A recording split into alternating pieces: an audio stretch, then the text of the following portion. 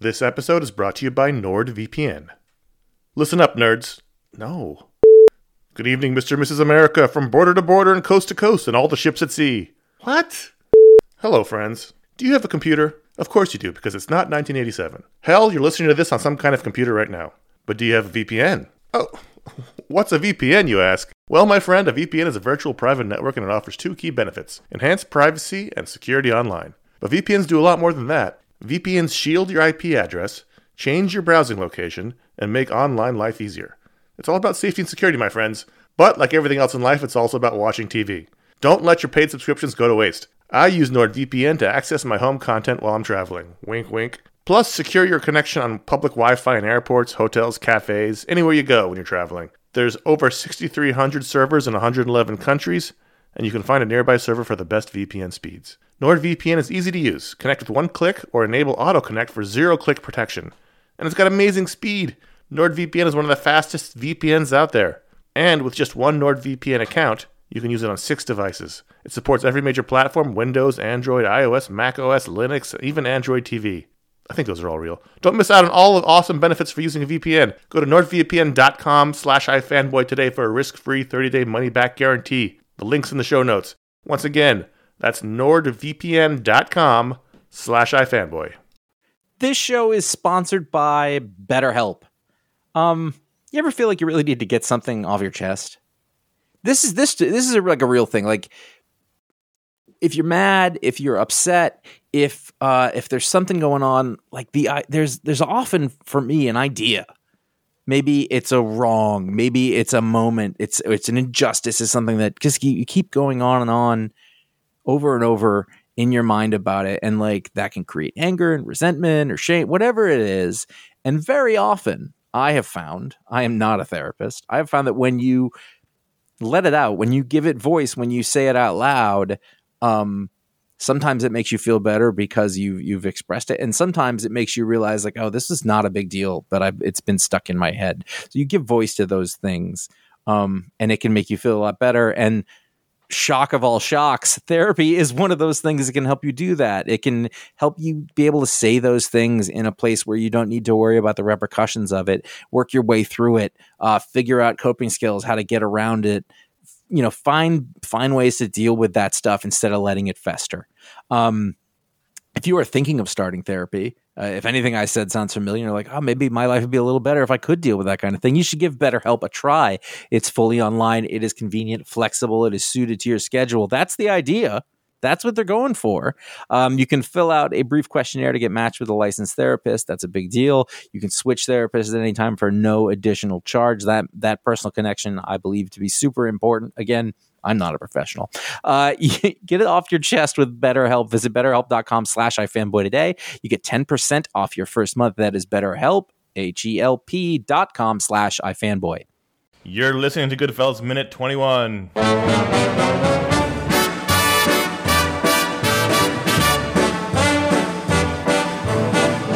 I know I'd go from rags to riches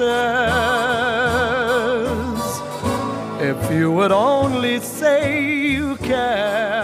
Hello, welcome to Goodfellas Minute, the only podcast that analyzes the Martin Scorsese film Goodfellas, one awkward laughing minute at a time.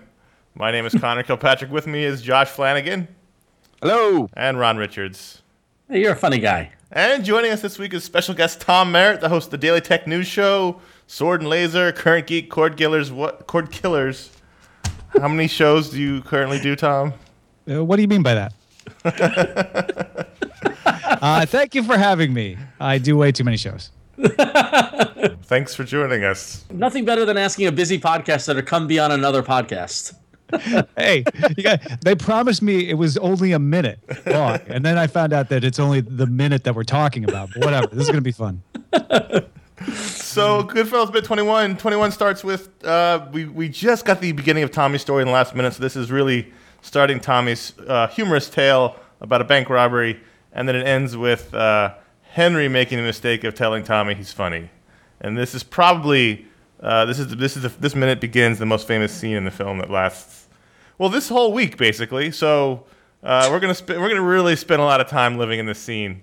And you're right. I mean, like I remember, didn't like Saturday Night Live parodied this like 4 or 5 times. going. Are you nervous? I guess yeah, a little nervous. Well, Tom's a big deal. No, but I just remember like this was the cultural zeitgeist representation of the movie. Right. Like Well, this it's the scene. one. still If people think of this movie, they think of this scene. Yeah, well, and especially the next minute, right? Like this is like the ramp up. And what I'd forgotten until I rewatched this was there's so many iconic parts of this telling of the story, the bada bing and all of that stuff that we pair it to, but we kind of forget that because of the minute that follows it. Yeah. So really, this is Tommy telling the story of when after he robbed the bank in Secaucus, New Jersey. He was hiding from the cops. The cops catch him, beat him up, and this is his humorous tale. So now there's a lot to talk about this week. We're going to break it up by episode. Ron, why don't you start us off with some information on who we're looking at here? Okay, yeah. So we're looking at this is Joe Pesci, who's playing the character of Tommy DeVito, and we're going to talk about who Tommy DeVito is based on in this episode, and then tomorrow we're going to talk about Joe Pesci specifically. But so Tommy DeVito is technically based on a real life mobster named Tommy DeSimone. Although there are aspects of this character in the movie that become pastiches of other people. Yeah, like Paul Jr. Yeah, exactly. Yeah. And like, for example, like Tommy DeSimone in real life was married and Tommy DeVito in the movie isn't married. And we'll get into that later in the movie and things like that. So little differences here and there. But so Tommy DeSimone went by a couple of nicknames. He was known as Two Gun Tommy or just Tommy D, which I feel like is Tommy D a nickname? Is among some unimaginative folks that you may find. It's better than Tommy Two Hands. It's just very unimaginative. Anyway, so in real life, Tommy DeSimone was physically the opposite of Joe Pesci. Tommy DeSimone was 6'2" and weighed about 225 pounds. I thought you meant he was 17 as opposed to 47. Well, no, But you're saying he was not an accomplished jazz singer. Yeah, he was not. Okay. It was not funny. But Tommy DeSimone represents. He wasn't funny at all. That's the irony of this. He represents an example of like a legacy of crime in a family. He was actually the grandson of Rosario DeSimone, who was a Los Angeles mob boss in the 1920s. I loved his early crime work. Yeah, and he's the nephew of Frank DeSimone, who was a lawyer then turned mobster when he took over the Los Angeles mob in 1956. In addition to that, he had 2 brothers who were also in the mob, but in the Gambino crime family. Basically, this is a family that literally just the company business is the mob, so is the mafia, which doesn't exist. I don't know how much we want to talk about because I guess we won't talk about everything that happens to Tommy throughout his life. we're gonna talk throughout the movie as it becomes relevant. But I mean, this is the scene that shows Tommy is. I mean, we've seen him before a little, but this is where we really get to see him, and we see that he's a psychopath. And well, it's like Henry Hill said in the book in Wise Guy. He said Tommy was a fucking loose horse, a fucking homicidal maniac, and was always strung out on coke constantly. And he thought he was overcompensating because one of his brothers turned informant. Yep. So he was always worried about that blowing back on him. So as a result, he had to act tougher than everybody else. Yep. Which we start to see here. But so that's anything else on Tommy DeSimone? Yeah. Interesting fact about his sister Phyllis was actually Jimmy's mistress from when she was 16 onward. Nice. So not only did Jimmy hire Tommy D, but he's like, oh, introduce me to your sister. So, and then the last note is that like Henry Hill said that he was pretty much a psychopath, and they said he's believed to have killed 11 people, 4 while in prison. But admittedly, both Henry Hill and Jimmy said that they actually didn't know how many people he's killed. So he's just a crazy guy. So this scene in particular is not based on any real life incident. It's actually it is just not in Tommy's life. It's based on a real incident in Joe Pesci's life. The story he related to Ray Liotta and then to Martin Scorsese is that when he was a young kid working in a restaurant, he told a real life mobster that he was funny, which the mobster didn't like. So this was based on Joe Pesci's life, this scene actually, which is interesting, a little terrifying. And you can tell from the way it's shot very, very uniquely. It's almost all just the 1 or 2 medium shots because it was all improv, and the actors who are around Liotta and Pesci were not aware of what was about to happen or what was happening in the scene or what was going to be told. So he wanted to get the genuine reaction from the actors that were in the scene. So there was all in these wider shots. Well, that led me to the question: is Henry over laughing? And then it made me think: well, is Ray Liotta over laughing? Because he's really. I use this as this is the gold standard of someone who laughs too much or too hard, or if something makes me laugh really hard, that's a Liotta laugh. There's a moment about halfway through the minute where his Liotta's got like his head is tilted toward Tommy and he's got the cigarette propped up and he is just like, it's not a cackle, but it's a very forceful laugh. Yeah, it's the kind that shoots all the air out of your lungs. It's a big laugh. But for me, the more interesting part of the scene is to watch the other guys, to watch Mike Francese, literally an inch behind Joe Pesci. It's just stay there and watch what they're trying to do with it, or watch like what Nicky Eyes is trying to do because they're not sure what to do, which works, but they're fascinating to watch. Well, Liotta has a famous laugh. I mean, I don't know that it's. I mean, he's clearly playing it up, but I mean, if you Google Ray Liotta laugh, you get a lot of. Do you get any results? You get a lot of results, including lots of YouTube highlight reels, but from other movies as well. So this is clearly part of his repertoire. It always struck me that he was meaning to look like he was over laughing because his character was afraid of not laughing enough at Tommy's story, right? Because that's what always set up the following minute for me, was thinking like, oh, okay, this guy's really trying to make sure he signals that he thinks the story is funny because he doesn't want to get in trouble. Right. Oh, interesting. I never picked up on that angle. That's possible.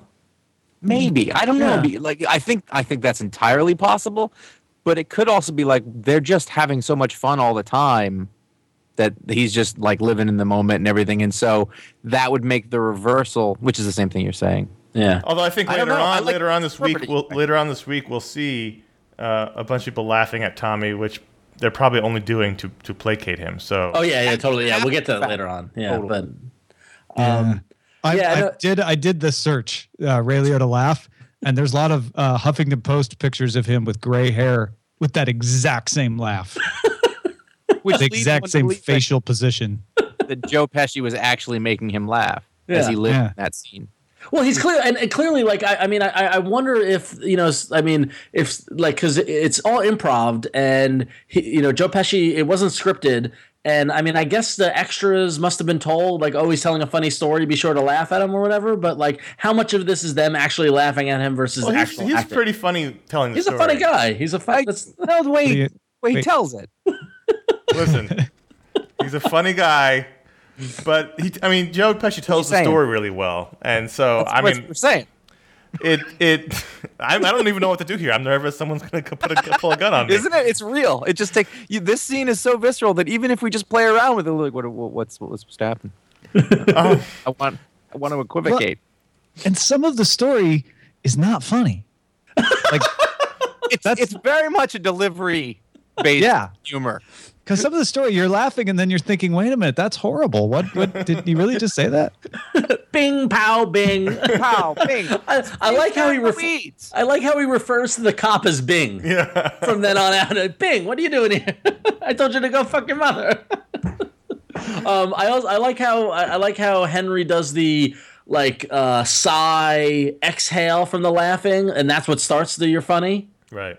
It's so funny. I've got to add as he's exhaling. He's like, "Oh, you're funny." That's like it felt very natural. What I like then is that then all the sound drops out.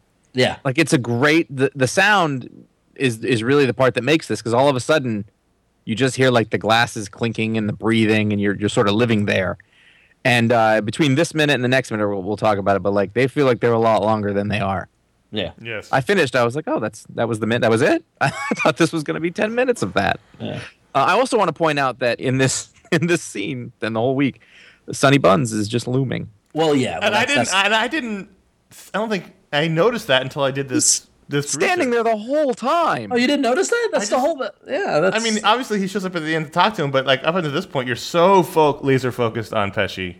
And you're so laser focused on Liotta, and until I had to look at this scene and every inch of it for this show, did I realize, oh, there's Lurch standing there. So all we want to do is I want to point out that he's standing there, and we're not going to mention him again until he has something to say, and that's going to be a long time from now. Yeah.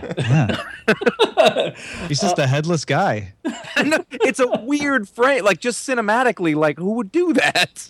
About this dinner, like you guys know, I like to eat. I'm an accomplished restaurateur. Right? No. Never in my life have I been at not an accomplished restaurateur. No, that I'm is not. the wrong word entirely. He's a restaurantee. Restaurantee, yeah, okay. I'm an accomplished restaurantee. Never in my life have I had just open bottles of booze sitting on the table with my party. And now that's my new thing to live up to. That's what I want to do. I want a bottle of Anisette just next to me. Well, let's talk about the booze. That was I have notes on that. So they've got open bottles of Bacardi rum, Crown Royal blended Canadian whiskey. So they're probably having 7.7s. It's just Crown Royal. Crown Royal. Yeah, Crown Royal. It depends on how classy you want to be. And then the Anisette, as Ron mentioned, which is if you may not know, because I had to look it up because I didn't know what the fuck it was. It's a flavored liqueur. Yeah, it's like an aperitif. It's sweet, and it's so strong that if you drink it straight, it'll burn your throat. So usually you mix it with water, which makes it look milky. Yeah, so that's what they've got on the table. It's licoricey, right? Is that the one? Yeah, it's sweet. It's very sweet. And I did notice between the minutes that's the bottle, because I couldn't tell what it was. In continuity-wise, it keeps getting turned around. Sometimes the label's facing us, sometimes it's not facing us. Thelma Schumacher, ladies and gentlemen. So Somebody's playing with it off screen. So, because I had to go through, what is that bottle? I thought it was vodka at first, but no, it's Anisette.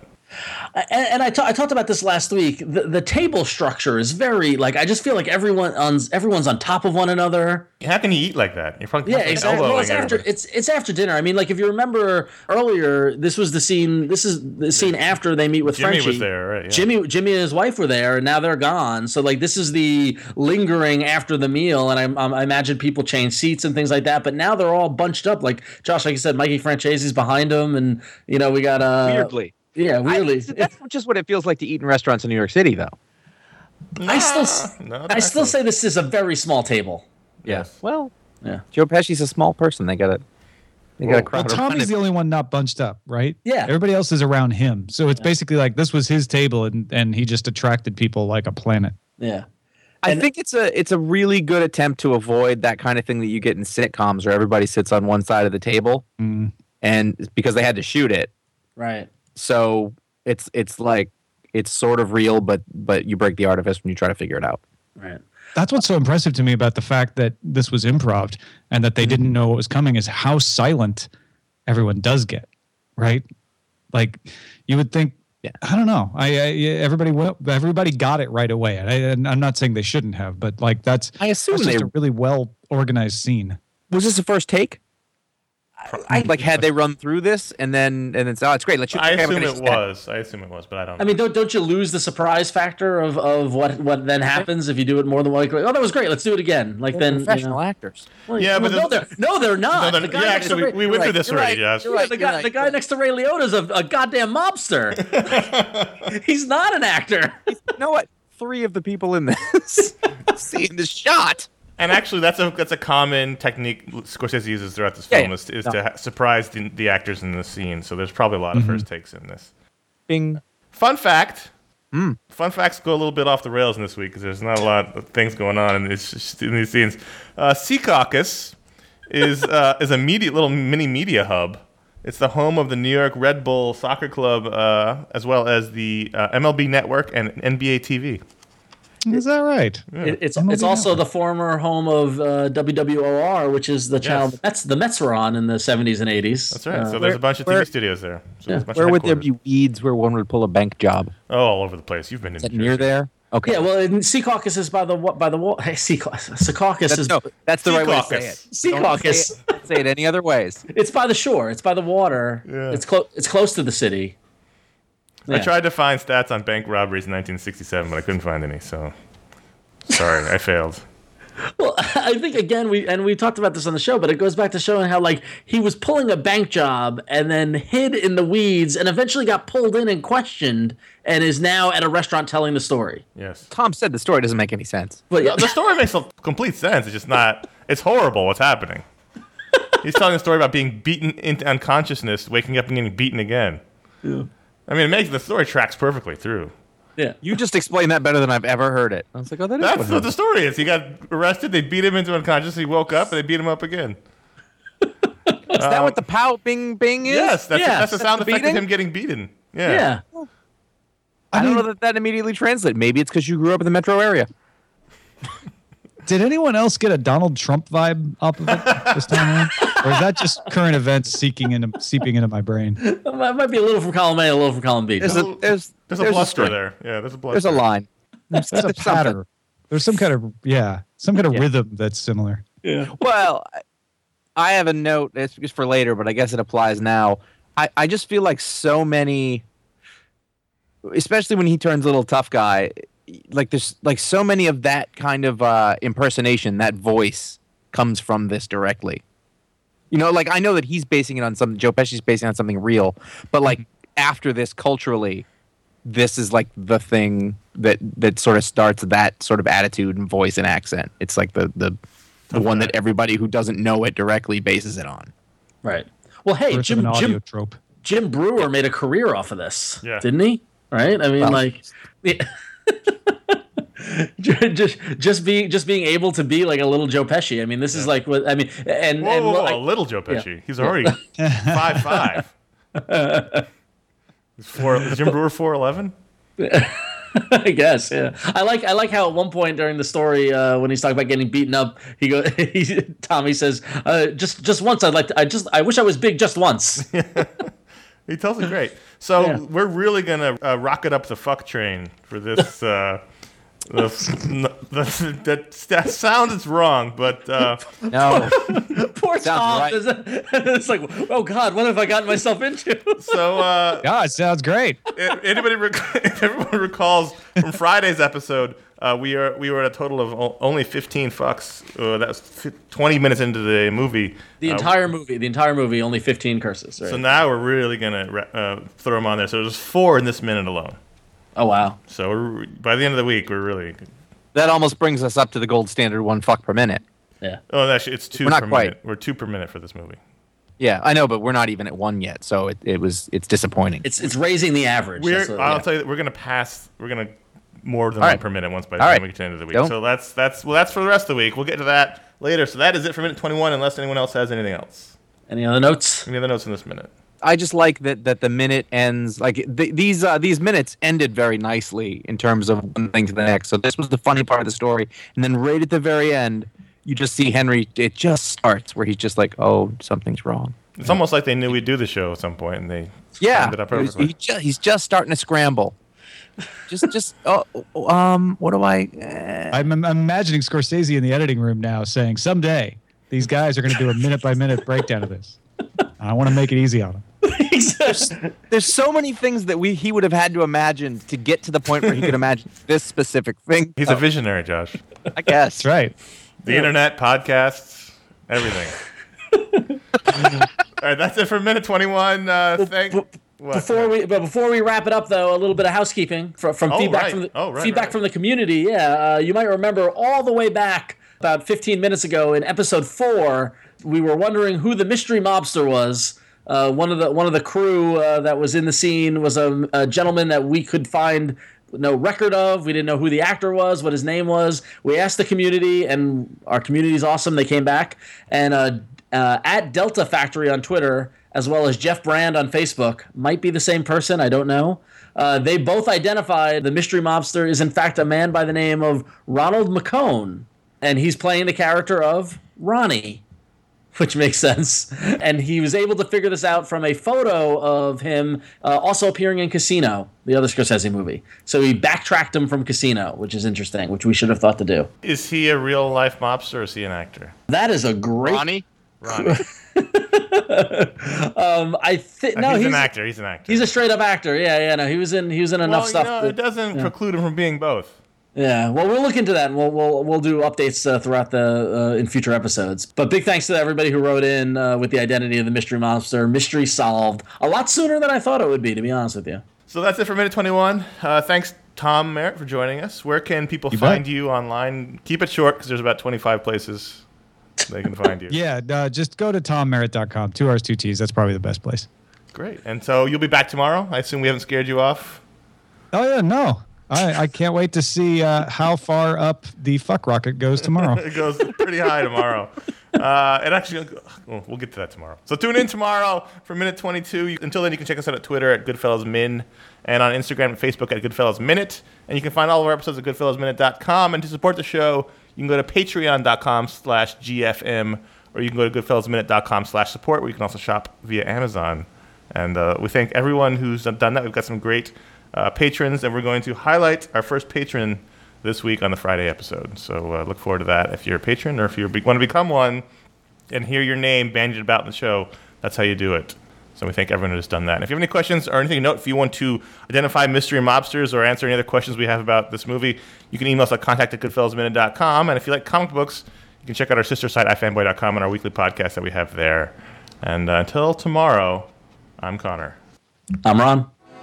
I'm Josh. Or will I go from rags to riches? My fate is